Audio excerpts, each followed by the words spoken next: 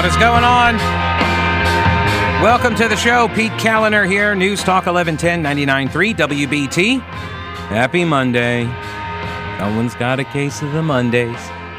704-570-1110, 1-800-WBT-1110. And when I got off the air, I started the show on Friday. I had no idea that this North Carolina Supreme Court ruling was going to come down on the constitutional amendments that North Carolina voters approved. And there were a couple that they voted down, but that's irrelevant. It doesn't matter that voters were able to discern between all 6 of the constitutional referenda. Irrelevant to the Supreme Court. The only thing that's relevant is the process by which we all got to vote on them. Our votes don't matter. The fact that we voted for 4 of them, rejected 2 of them, and that doesn't matter. It doesn't matter also that of the 4 that we approved, 2 of them were not challenged by leftist plaintiffs. Doesn't matter. The only thing that matters is the process. The process by which we got to decide whether or not we wanted only 2 of the 6 referenda and only 2 of the 4 we approved. Voter ID and setting the income tax rate at 7%. It was set at 10%, which, by the way, was bumped up during the Great Depression. The original 7% was in the Constitution, and they changed it. So lawsuits were filed, and the argument was that the state legislature was not allowed to even put that on the ballot for us to vote, yay or nay, because the state legislature was comprised of what the leftists call a usurper legislature, in that they were enjoying a supermajority that they would not have had it not been for redistricted, gerrymandered districts, right? So because it was a illegitimate legislature, these 2 referenda that we voted to put into our Constitution, or in the case of the tax rate, to just reset it, those votes shouldn't count. Now, I'm not sure about the other 2 referenda that we also approved, the constitutional right to hunt and fish and the victims notification law. They didn't challenge those 2, but the reasoning should apply. The Supreme Court of North Carolina, in a 4-3 party line vote, and that's what this was. I mean, they have to explain themselves using case law and precedent and all of that. But it was a 4-3 vote. 4 Democrats and 3 Republicans. And the Democrats won the day because they have the 4 seats, 2 of which, by the way, are up for election in November. And they decided to conjure up a new test, a brand new test. Anita Earls is the justice that wrote this piece. By the way, Anita Earls also refusing to recuse herself in a case. This is the Leandro school funding case, been going on for like 3 decades in North Carolina, where poor school districts sued the state over lack of funding. And they said that the state was not fulfilling its obligation in the Constitution to provide this education as it is mandated in the Constitution of the state. And so they said, well, we're going to sue, and it's been going on for 30 years. And one of the litigants, one of the plaintiffs in the case, was represented by Anita Earls. And so now she's on the state Supreme Court. She represented families from Charlotte-Mecklenburg when they intervened in the Leandro case. But she's not stepping aside. And this is a clear violation of judicial conduct, but it doesn't matter. You see, it's different when Democrats do it. It's different. That's what the D stands for. Different. See, they can go represent an interested party in a case and then get elevated to judge in the case and then not step aside in the case. Because reasons. That's all. That's all you need to know. Just shut your pretty little face. You don't need to ask any more questions. It's different when Democrats do it. So the state Supreme Court has now decided there's a test that should be applied. And this was really the problem when the lower court, Judge Brian Collins, who is a lefty, and he's a Wake County Superior Court judge, and he's the guy that the NAACP, the North Carolina chapter of the NAACP, always brings their cases to, it seems like, because he, shockingly enough, always rules in their favor, it seems like. And he did in this case. And then it got kicked up to the Court of Appeals, and the Court of Appeals smacked it down, and then it got appealed up to the state Supreme Court, and the Democrats on the state Supreme Court said, look, the trial court, so Brian Collins, should have examined as a threshold matter. So you got like a standard that you got to meet. There's a threshold here, okay? And he should have looked at whether the legislature was composed of a sufficient number of legislators elected from unconstitutionally gerrymandered districts, such that the votes of those legislators could have been decisive in passing the challenged enactments. What does all of that mean? It means the trial court should have looked at the vote in the General Assembly. And this is not the vote to approve it. This is the vote to ask us to approve it. And the state constitution says you got to have 3/5 of the House and the Senate. And they got that. But they got that because Republicans dominated both houses. And so what the judge was supposed to have done, even though it's nowhere in the law, I mean, it's not like there's any rules on this stuff now. That's why we're making them up. I mean, that's why we're setting the standard now, which is he should have looked at how many votes in each of the chambers were cast by lawmakers from the gerrymandered districts. And then he was supposed to have divined what a hypothetical lawmaker would have voted had it not been the lawmaker that won that seat. So obviously a very clear, very precise kind of standard that now North Carolina should be operating under. Oh, but wait, there are two other prongs. It's a 3-pronged test, don't you know? That's just the first.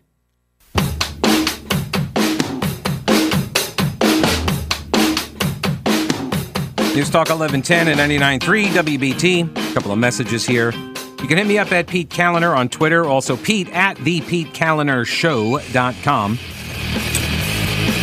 Anita Earls, Supreme Court Justice, North Carolina Supreme Court Judge, who wrote the ruling on the constitutional amendments. I've heard some people call it a punt, that they punted it back down to the trial court. Not really sure. They conjured up a test. They conjured up a 3-pronged test, and it's brand new, and they just made it up. Now, they say it's based on law, but, I mean, law's been around for a while, and, you know, what I have observed is that you can kind of make the law say almost anything you want to. That's where we are. Anyway, Anita Earls could have saved a lot of ink and paper by just writing, I am finding a way to rule the way my former and probable future employer wants. That's fair. Andy says North Carolina now has a lemon test. This would be it. Did that legislature pass any criminal laws in that period? If so, defense attorneys are going to have a field day challenging convictions. Well, no. You see, the Supreme Court says this is only about constitutional amendments that the voters then vote yay or nay on. Any ordinary law that the legislature passed during the exact same time period, exact same lawmakers, those are all okay. Where that would just create too much chaos, right? And really, the point here is to make sure that voter ID doesn't... the point here is to provide clarity. Vector says, seems the Democratic justices are election deniers. There is a little bit of that. Sounds like a little bit of that going on, which I think that means you basically are an insurrectionist. I think that's what that means. 3-pronged test. Number one. This is according to their own writing, the Anita Earls and the 4 Democrat judges. The 3-pronged test from now on. Whether there was a substantial risk that each challenged constitutional amendment would, quote, immunize legislators elected due to unconstitutional racial gerrymandering from democratic accountability going forward. In other words, did they win with a gerrymander, an illegal gerrymander that was struck down after Democrats changed the definition of what the gerrymandering meant, but that's a different topic. So they changed all that, and then they were like, okay, here's the new standard. You guys, you relied too heavily on it, and so now it's all struck down, and they relied too heavily on race, even though race and party affiliation, particularly among African Americans, is like it's almost 1-to-1, right? And so when you are gerrymandering for partisan gain, it's going to look like, this is what Alito pointed out in this U.S. Supreme Court ruling, is that it's going to look a lot like racial gerrymandering, right? It's going to look similar because it's almost a 1-to-1 match. Almost every African-American registered voter, it's like 90+%, are Democrats. So if you're gerrymandering for partisan gain, it's going to look like you're doing so for racial purposes too. And he warned the Supreme Court about labeling it as a racial gerrymandering because you don't have any proof that it's actually racially inspired. You're just drawing this conclusion based on data that could also represent you were doing it for political gain, partisan gain. But Democrats don't care about that. So anyway, you've got this test that says, first, if you draw the maps, win under those maps, do you then make a proposal to the state constitution in order to, what they say, immunize themselves from democratic accountability? So, in other words, are you doing something to maintain your position of power using the illegal map? Number two, perpetuate the continued exclusion of a category of voters from the democratic process. So this, to me, seems like it's specifically tailored to address the voter ID because Democrats take it as an article of faith that black people, for some reason, are unable to get driver's licenses. I find that to be kind of racisty, a little bit insulting and offensive. But that's the Democrat position. Then third, constitute intentional discrimination against the same category of voters discriminated against in the gerrymandering or the reapportionment process, the redistricting process. Okay, so if you gerrymandered in order to, crack or pack all, one racial group into certain districts, that's what, so if you split up neighborhoods or areas that are predominantly one racial or ethnic group, you split it up, that's called cracking. But if you put them all together, that's called packing. And depending on if you are a Republican legislature doing the drawing, then you are accused of either of those two things. If you are a Democrat legislature, you get to do either one and nobody cares. I don't make the rules. These are the rules. As best I can tell, these are the rules at the state and national level. That's how clear the redistricting laws have become in America, because they need to change depending on whoever's drawing the map. Don't you see?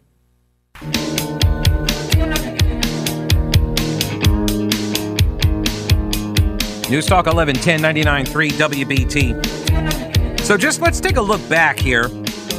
This was 2018 that we all got to vote on the constitutional amendments. There were 6 of them at the time. And these were all passed through the House of Representatives and the state Senate. Not a position one way or the other, but just to let us decide whether we wanted to amend our state constitution. And the Constitution requires 3/5 of each chamber to do so. And so this is what passed through. Now, they were gerrymandered districts. It came out afterwards. They were gerrymandered. We had to do new maps and all of that. But these made it out the gate, right? They escaped the barn, as it were, and we got to vote. And so the first one was protect a constitutional right to hunt and fish. That was approved 57 to 43%. Next up, strengthening victims' rights. That was approved 62 to 34%, which makes me wonder, really? There's a third of the voters that were like, nah, victims got too many rights already, I think. Let's not strengthen those. Overwhelming 62, 38%. These two amendments have not been challenged by the left-wing organizations.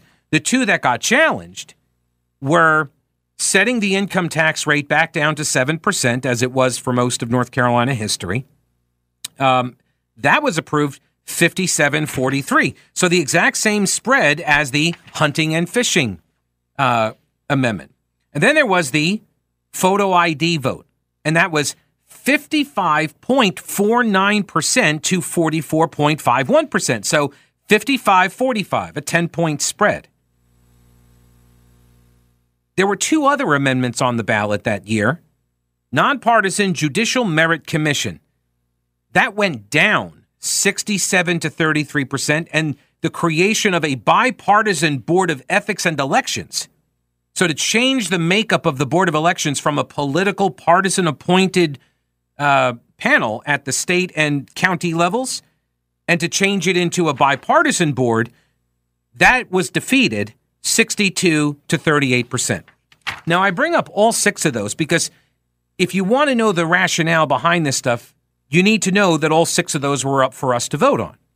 Only two of them got challenged, and we're supposed to believe that the voter ID and the income tax cap, that these are somehow or another racial in nature. I understand the arguments from the left about voter ID and the racial implications. I'm going to set that aside for a moment because it's the same argument being used for the income tax rate. That's the test that we've now just been provided by the four Democrats in robes on the state Supreme Court. So I'm supposed to use the test that they conjured up and apply it to the income tax rate cap. What exactly does capping the state income tax rate at 7%, what does that have to do with race? Nothing. And in fact, our state income tax rate is capped not capped, but it is set much lower right now. It's like 5%. So it's not even at play. No, what it's doing is protecting Democrats' ability in years down the road, when they eventually take back control of the legislature, they say they will then be able to raise your income tax rates. They want to go above 7%. They said that in the debate about it. I mean, they said it like, well, we never know. We may need the extra money for something.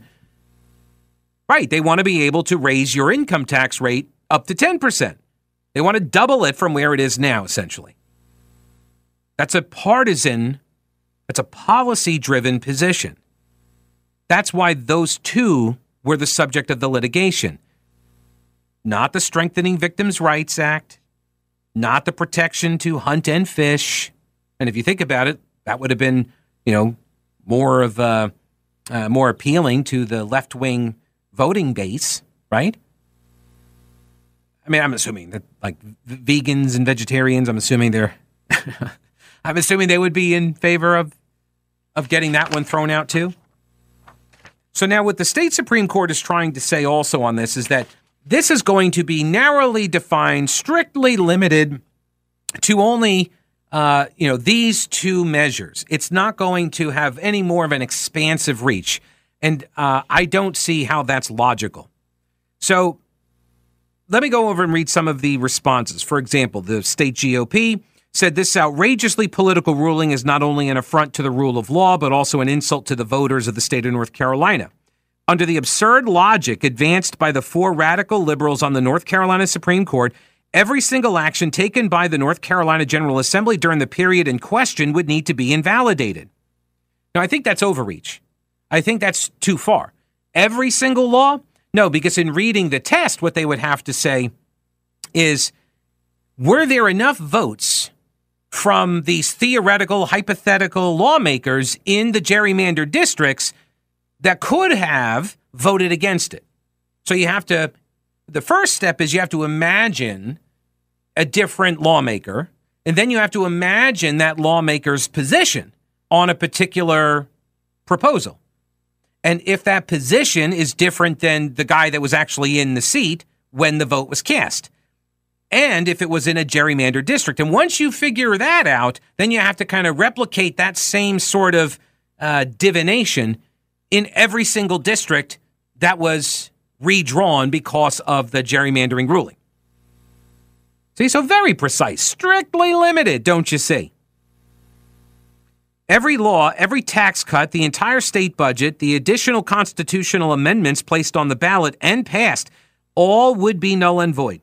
However, instead of applying this absurd logic uniformly, the activists on the North Carolina highest court are applying their reasoning solely to two favored political targets for elimination: voter ID and tax rate limits. Yeah, I am struggling to conclude anything otherwise. Then there is, you know what? I'll go ahead. I'm running behind here. So let me just go ahead and jump to our pals at McClatchy. Charlotte Observer, News and Observer, editorial board. They say, here's a question that's more difficult than you'd think. What do you do when wrongfully elected politicians try to fundamentally change the state constitution? See, here's the key, though. I can answer the question. It's actually not it's not actually a more difficult question than I think, first of all. Second of all, how do you know how difficult of a question I think that is?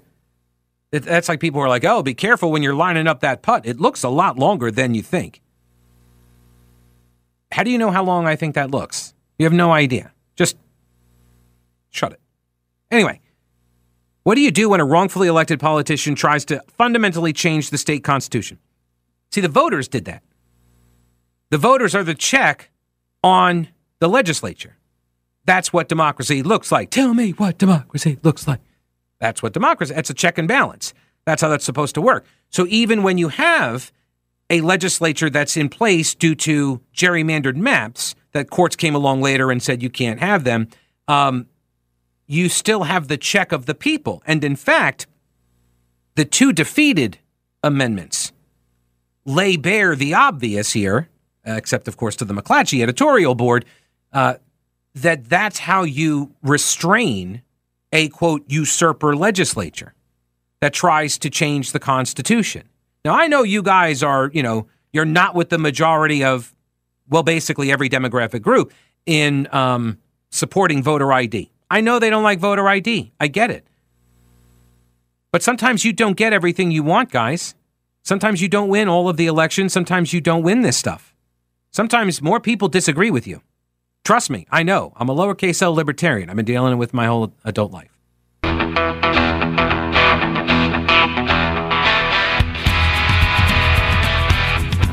Look, even when the Charlotte Observer, News and Observer, McClatchy editorial board, when even they call your ruling muddled, you got a problem, okay? So they say, what do you do? The McClatchy editors say, what do you do when wrongfully elected politicians try to fundamentally change the state constitution by asking voters, of course, to actually change it, which we did on 4 of the 6 questions. Even the North Carolina Supreme Court doesn't quite seem to know. The court ruled Friday that actions taken by an unconstitutionally gerrymandered state legislature may be invalid, but only in certain cases, because lawmakers elected to office cannot claim to represent the people. Of course, the people voting, we were represented in our votes, but whatever. The issue at the heart of this case is an important one, the editors say. If a legislature is elected through inherently undemocratic means, is it still a democratic body? See, again, they're focusing on the process in order to get the question in front of us. We then all decided yay or nay. And it was an overwhelming majority in all of the 4 amendments that passed. And it was an overwhelming majority when they said no, right? When voters said no to the 2 that failed. So people were able to discern the things they wanted and the things they did not. They say the court's answer to this question was a muddled, it depends. They called it a thorny issue. They said, is it prudent, for instance, to allow every legislative decision made over the course of nearly a decade to be challenged and possibly nullified? Oh, see, I think it goes far beyond just a decade. What about laws or amendments enacted when districts were gerrymandered by Democrats in the 90s? Indeed. Why stop at the 90s, though? They say, so is it prudent for these decisions to be nullified and challenged? Probably not. And that's a distinction the court appears desperate to make. Yeah, they're trying to conjure up a new standard because they really, really don't like the voter ID, because they really, really believe it's going to disenfranchise voters, particularly black voters, because they really, really drank the Kool-Aid. They really, really believe that black people cannot get ID. It's not my position. The court reasoned that the amendments likely would not have made it to the ballot if not for gerrymandering, since there would not have been a supermajority of Republican votes. That's a bit of a guess, but not an unreasonable conclusion, considering more than 2/3 of the districts had to be redrawn, that's not actually true. You can't say just because 2/3 of the districts got redrawn that indicates that the vote would have been different. You don't know that. See, again, these are all hypotheticals, but also you had to redraw the districts because in North Carolina we have the whole county provision and we have the clusters, right? Or that's what Democrats call them. But these groupings, these county groupings that were set forth in law years prior, that you're supposed to keep certain counties grouped together. So when you mess with one in a grouping, you then have to mess with all of the others. So you're just running up the score like, oh, look at all these that had to be changed. Well, if you changed one, you had to change a whole grouping of like 4 counties or something. So they weren't all gerrymandered. Anyway, so even the McClatchy editors acknowledge that this test that the Democrats have conjured up, they've made up in this ruling, it's a bit of a guess. Any law that is passed by a close vote meets the same criteria that the state Supreme Court just outlined. And that's the problem here. They have set a standard in place where a judge could make up a hypothetical lawmaker who takes a hypothetical position and hypothetically changes the outcome of a vote. If that hypothetical lawmaker could have run in a district that was determined to be an illegal gerrymander, which, by the way, you can essentially conjure up the charge of gerrymandering for every map. Gerrymandering is more art than science. It really is. Like recognizing what's a gerrymander and what isn't. Most people think, it's got to look a certain way, right? It's got to be all squiggly and all of this. Got to stretch all the, like Mel Watt's district for all those years when Democrats were drawing maps. Went from Charlotte to Greensboro as wide, literally, as I-85 at certain points, just to connect the two areas, right? But they said that was okay. Those gerrymanders were okay because it achieved a racial outcome that they wanted. See, so much of this stuff is reverse engineering. So if you tell me what your assumption is, then I can work backwards from that.